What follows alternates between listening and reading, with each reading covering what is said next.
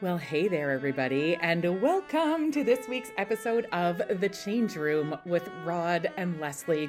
My toes are dancing. We are super excited to be here this week.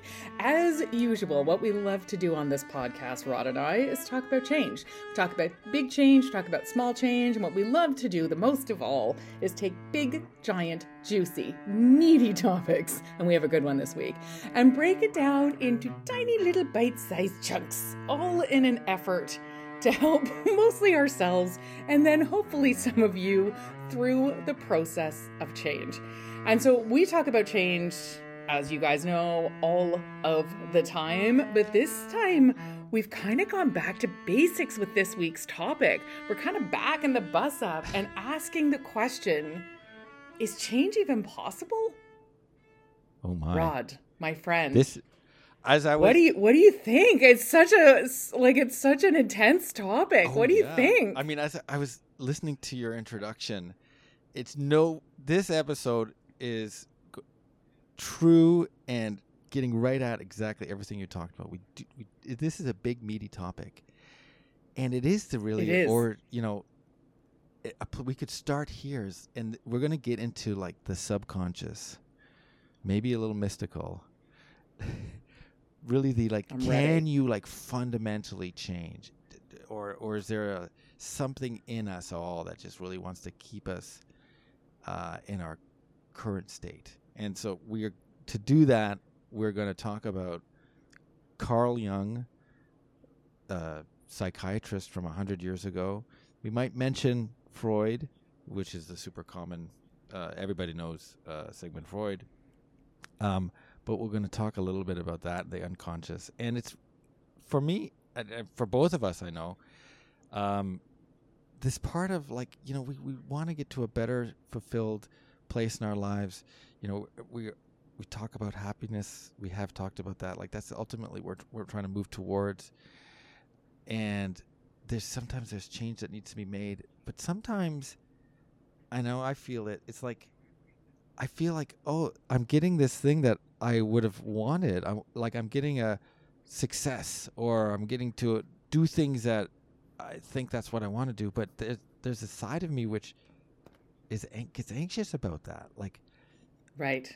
Or stuff comes up. I know what happens to me, which is odd. It's like I feel like not well. Like maybe I'm, there's health things that are popping up, and it's really like, is this just my body or my mind kind of trying to keep me in my in like my place, and so can we really make fundamental change?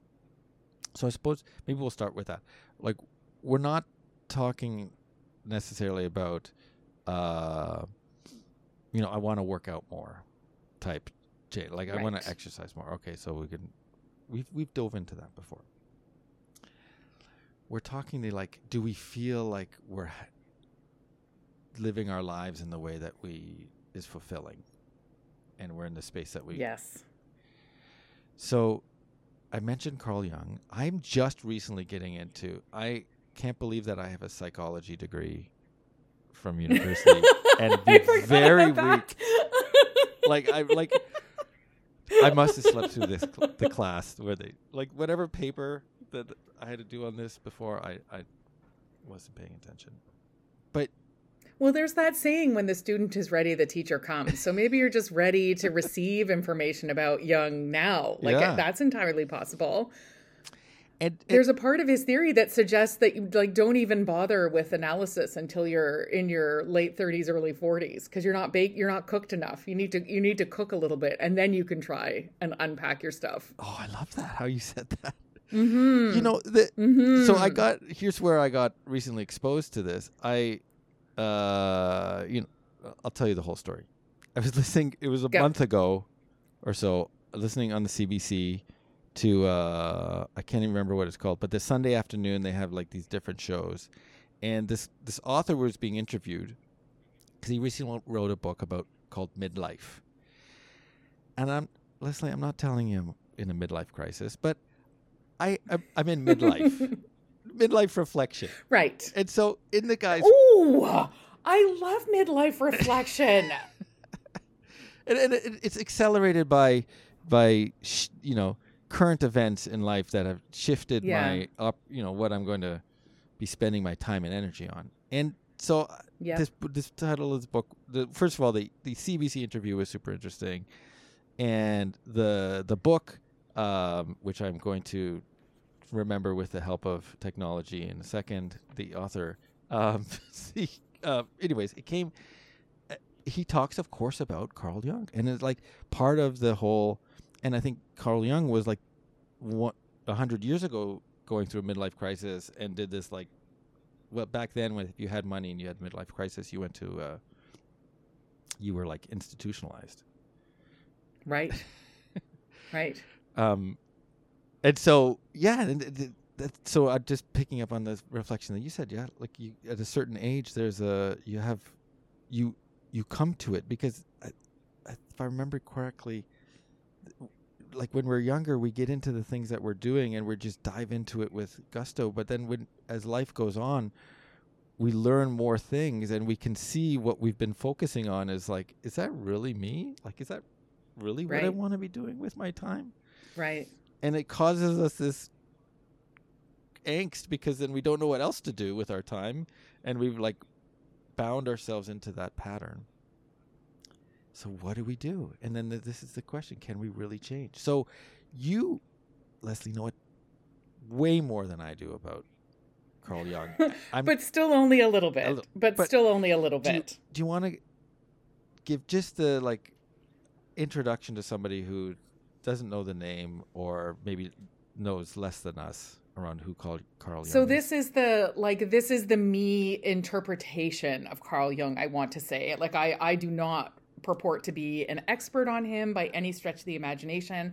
I do find him a super fascinating dude, right? Because his whole thing is, this is again my understanding, you gotta understand what's going on in your unconscious mind. Mm-hmm. You gotta be willing to dig deep into the messages that are coming up. Of course, dream analysis is big in Jungian therapy. I'm so lucky I have a friend, and when we have a cool dream, we analyze, and he's been doing Jungian analysis for a while, and so I get to sort of experience it on the periphery. But it's this whole notion that, by following the threads, the breadcrumbs that your dreams, your unconscious is like, daydreaming, I think counts as well, that by following those breadcrumbs, you can really start to get a sense of what almost to like your true self, your authentic self, your purpose. We again, organizations that talk about purpose all the time, but this is like true, like me, my own, who do I want to be? Like really genuinely when I grow up, who do I want to be and how do I move through the world? And so he had different archetypes that he would say, play a role in helping us to understand the difference between who we present ourselves to the world in, what's our shadow side, that side we sort of hide away from others.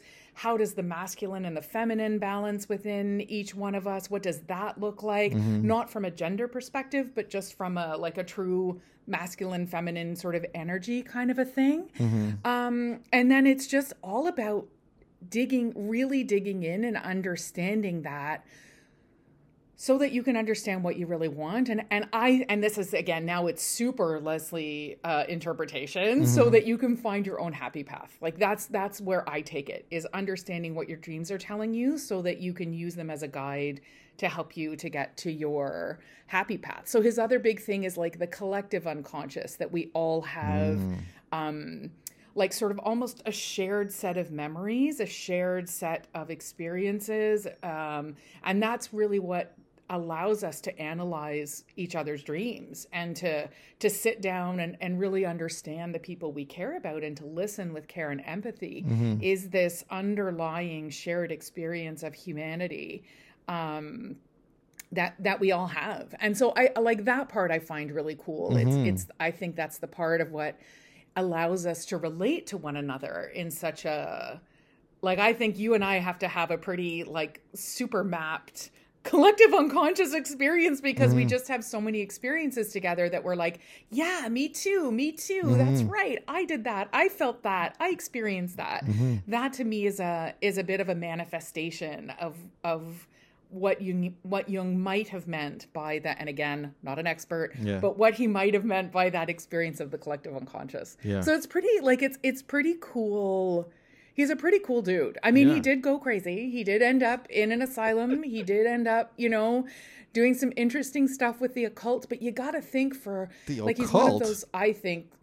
Yeah, he was big into the occult. Yeah. But listen, like, if you think about everything that don't throw the baby out with the bathwater. Yeah. If you think about everything that he was trying to wrap his mind around, of course he was walking that razor's edge between genius, brilliance, whatever, and insanity, right? Like, I there is a razor's edge there. Yeah. And I think probably towards the end of his life, he was dancing between those two states. But he is a super fascinating dude. Yeah. And he did. And his take is, should I give do the drum roll, please, Yes. as to whether or not he thinks change is possible? Yes. Do you think? Are we ready for that Yes. right now? Okay. Jung's take is 100% change is possible. Ooh. Absolutely. It is. Yep. The fruit dude, for those who loved Bill and Ted's Excellent Adventure, Freud would say, no, change not possible. You are who you are. You were messed up by your mother and you're stuck. No shade to anyone who loves Freud. Although I think he's fairly fallen out of favor nowadays, but so no shade to anyone who loves him, but that's kind of his take. But Jung was like, not having it, Freud. No, thanks. I want to believe that change is possible. And then his whole life's work was, how is it possible? Yeah. You know what I mean? Yeah. Oh, that's so interesting. So what do you think? As I tell those stories, like, what's your reaction? That's enough of me. What do you think? Well, maybe here's my observations, and this is kind of like these blow my mind moments where, as I've learned about this a little bit more, and then I'll connect things that you've said to me before too. I'll start. So, for example, another thing that Jung is known for is coining the term. I think he coined the term, but the whole introversion and extroversion. And right. Now we use that to say we label people, which my go-in thing with Jung was like, I don't like him because he created the labels. The archetypes. Oh, that makes sense because I know, right. I hate labels, right? So it's his fault that we talk about, MBTI, the Myers-Briggs was like invented off of Jung's like whatever. But of course it's much more than that. But that was my peripheral take on it. But as I read more about it, the introversion and extroversion was his reflection to say, like, he had to pretend when he did these very successful speaking tours of the U.S. and in Europe, and he was like showing his extroversion, and I think he had like a burnout moment, like what was that is like it wasn't him. He was more wanting to sit and reflect, and he could refer to that as introversion. And in there, when I was reading that, I was thinking of something that you've told me is like sometimes we play different roles. We have moments, and like work is the best example, where we are playing a different role actively. And I feel like I've never really been able to do that. And so this is an example of a change. If I talk about like, could I really change to be able to, in different scenarios, be myself, but then be different, because the situation demands it. And I use something that you told me actually is very, like, because I am a Gemini, and it's like, if I astrologically, I should be able to play two different roles, of that introvert and the extrovert. But that's something that, like he, talks about how we show up and what we bring to the world, as well as part of who we are. And we can have these different, it can be still us, but we are expressing ourselves differently in different situations. I think part of what he did was to explain how he was in that. But I can see the insanity side too, in the sense of like 100 years ago, like we have the benefit of learning from all this theory, where if you're the one who's kind of generating it and putting it down on paper, and there's nobody around you confirming what you're saying, like that's a pretty vulnerable spot to be in. Yes. Yeah. Yeah, and you're breaking from your teacher, right? He broke free from Freud Yeah. and was like, "No, I'm not having it." Like all of that. Like imagine how alone he would have felt. We have the benefit of distance. And distance is the is like the best thing Oh for yeah. reflection and reframing and all that. But Yeah. he didn't have any of that. But I think one of the things, like I want to pull on the thread of labels a little bit in this context as well, because sometimes I think the labels we use on ourselves are we're our own worst enemy. Like if we Mm-hmm. label ourselves as, I'm a this or I'm a that. I don't like presenting in front of executives, or I don't think I have a right to be here. I have to justify my existence. I have to justify why I'm at the table. Mm-hmm. We do that, like that's like an inner, and we probably don't ever say those words to ourselves, but there's some kind of message, there's some kind of block in the unconscious that then it becomes self-destructive, right? It becomes a self-fulfilling prophecy Yeah. of like, oh yeah, there I went in another meeting where I wasn't able to X, Y, and Z. See, I knew I was no good at that. Yeah. And I think there's something in this that I find literally magical, that if we can get our hands on what those blockers to ourselves are, that we really can start to unpack it and change it. We can't if we're blind to it. We can't if we Yeah. don't let ourselves see it. But if we're really willing to do the work, if we're really willing to dig into it, we can, I think, absolutely, like I am on Team Jung in this. Yeah. I 100% think that we can make change happen. Not that it's easy, like Yeah. not that it's a flip a switch kind of situation, but that we absolutely can. Yeah. But you got to be willing to look in the mirror good and hard. Yes. Yeah. Like really look. Yeah. Yeah. So the Freud isn't the funny stories that, or at least I always like reading stories about super famous people who are really like petty and and jealous. So like Jung and Freud were super tight. They hung out, they did speaking tours together, they shared intimate letters. And then when Jung got to a point where he disagreed with some of Freud's stuff, Freud was like, "You're done. You're dead to me." That's right. That's right. Nobody can criticize me. I am perfect. That's when you've gone too, like, that's when, we all need someone who's going to be our truth teller. You know what I mean? Yeah. Who says like, I think you're maybe believing your press a little bit too much, and it's probably time to slow your roll, cool down, and like, take a big deep breath. And you can see those moments in history where people have stopped having truth tellers around them, and what happens, right? Yeah. Like the downfall of people when they won't listen to other voices. Oh yeah. So I think so I'm with you that we can change. So I'm Jungian in that, to use that term. But I think that as we kind of dive into what he talks about, is that there's this part of the word that he coined, which is an odd word, but it's individuation, which is, I think the best way to describe it is like really getting in touch with yourself, like what's important for you, like going into the subconscious, thinking about your dreams, journaling, meditating, like what's really important to you. And my take on this is that it's like, if your change is moving towards your true self, it's possible.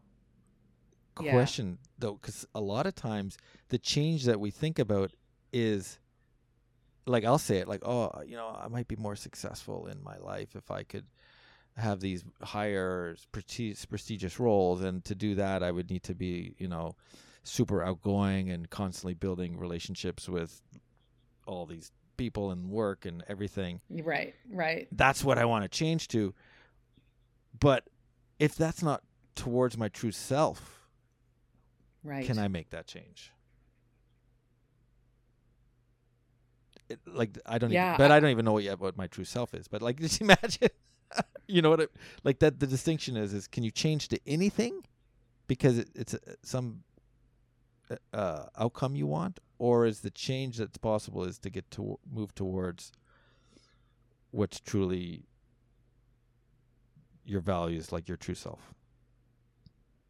It's so cool. Or like, here's where I think language really matters, right? Like, are we just talking short-term change? Like, I'm not asking Yeah, you, but yeah. I'm saying like rhetorically, like, can we make a short-term change that isn't aligned to our true selves? Absolutely, we can.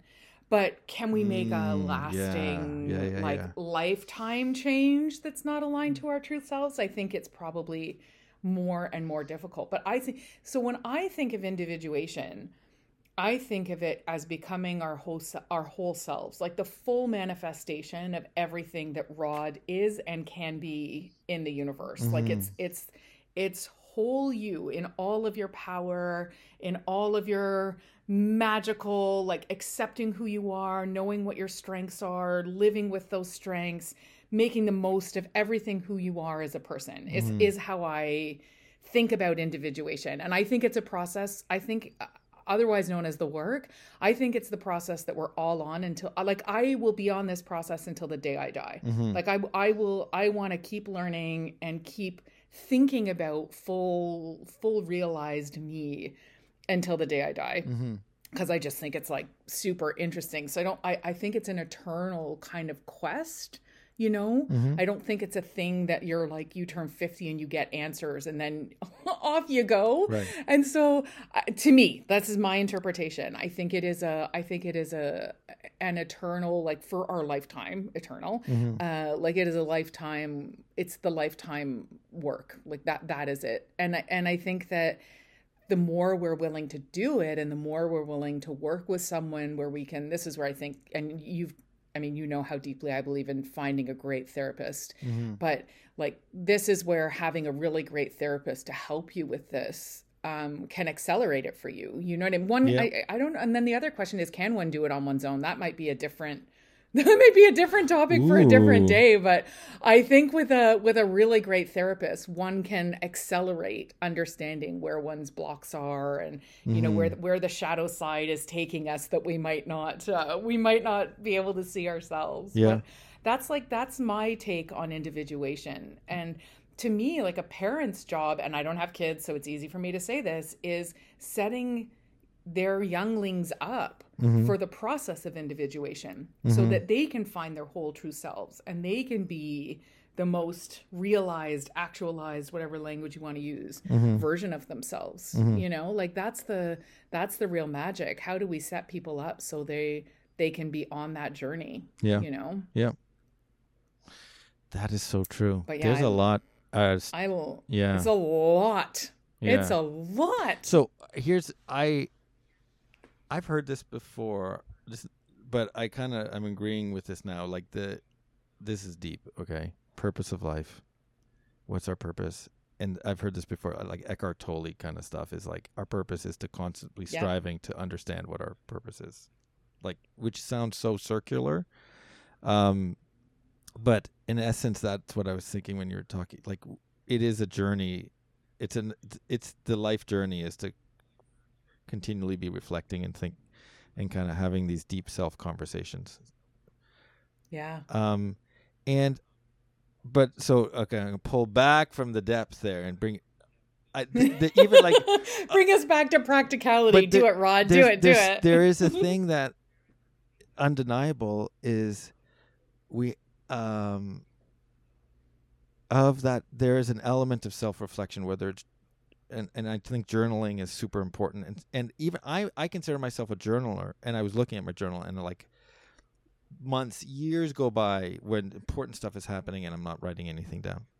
So I think most people aren't probably journaling, but there's a call to action in the sense of like, if whether it's that or something else, but the self-reflection on a regular basis seems to be very important to further the cause of self-awareness.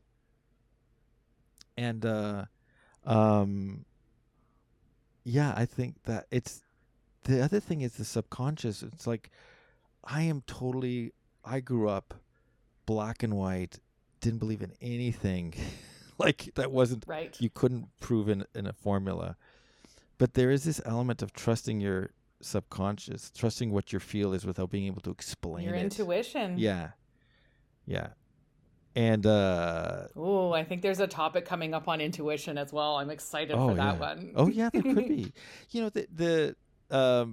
Malcolm Gladwell famously wrote this book called Blink, which kind of, I think, tries to get into like people, how we make decisions just based on all the knowledge that we have which is our intuition.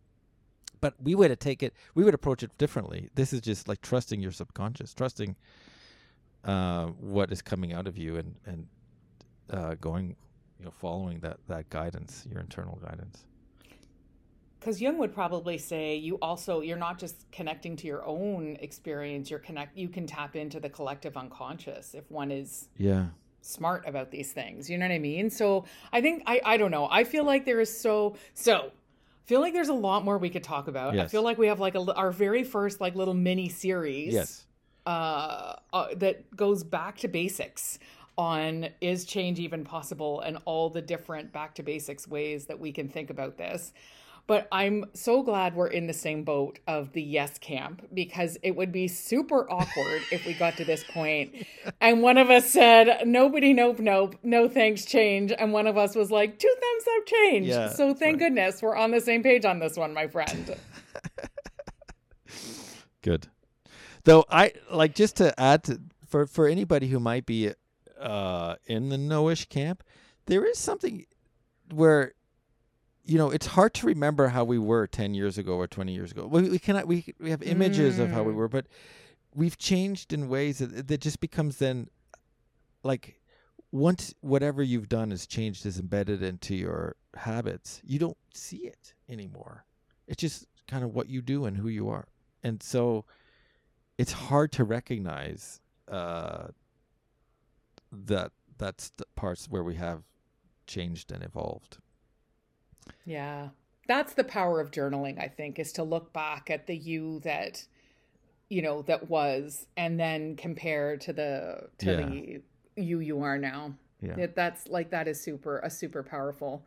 Or to just have friends for a really long time who say things like, I can't believe you're even doing X, Y, and Z. I didn't even know you were an early warning swimmer or a renovator of homes or whatever. You know, have friends around long enough who can be that reflector for you is also, I think, another great way to do it. Who will be honest with you. Yeah. That's the magic. Yeah. This is so juicy. I'm so glad whatever tweaked for you in your current readings around Jung. I'm so glad it did. This is such a juicy conversation today. Yeah, it was good. I'll put the name of the book in the little notes for the episode when we put it up. And I'm excited. Amazing. This is good. I look forward to part 2.